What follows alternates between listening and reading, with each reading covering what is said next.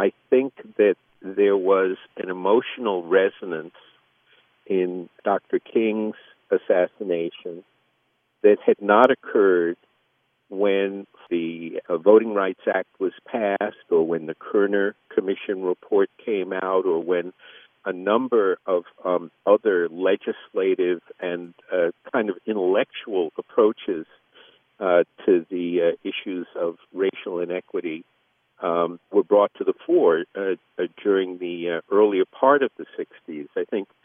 a lot of people were very optimistic that there was a movement, that it was going forward, and that people of color generally, and African Americans in particular, were making progress.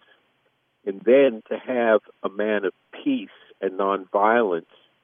cut down through violence, I think sickened a lot of people. I think it brought home in a very emotional way that any progress that was being made was not going to be achieved purely through peaceful marches or the passage of legislation, that in fact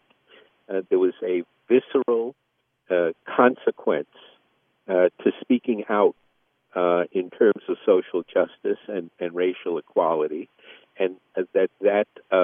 visceral emotional feeling was something that could lead to the brutal death of a person who had preached for peace.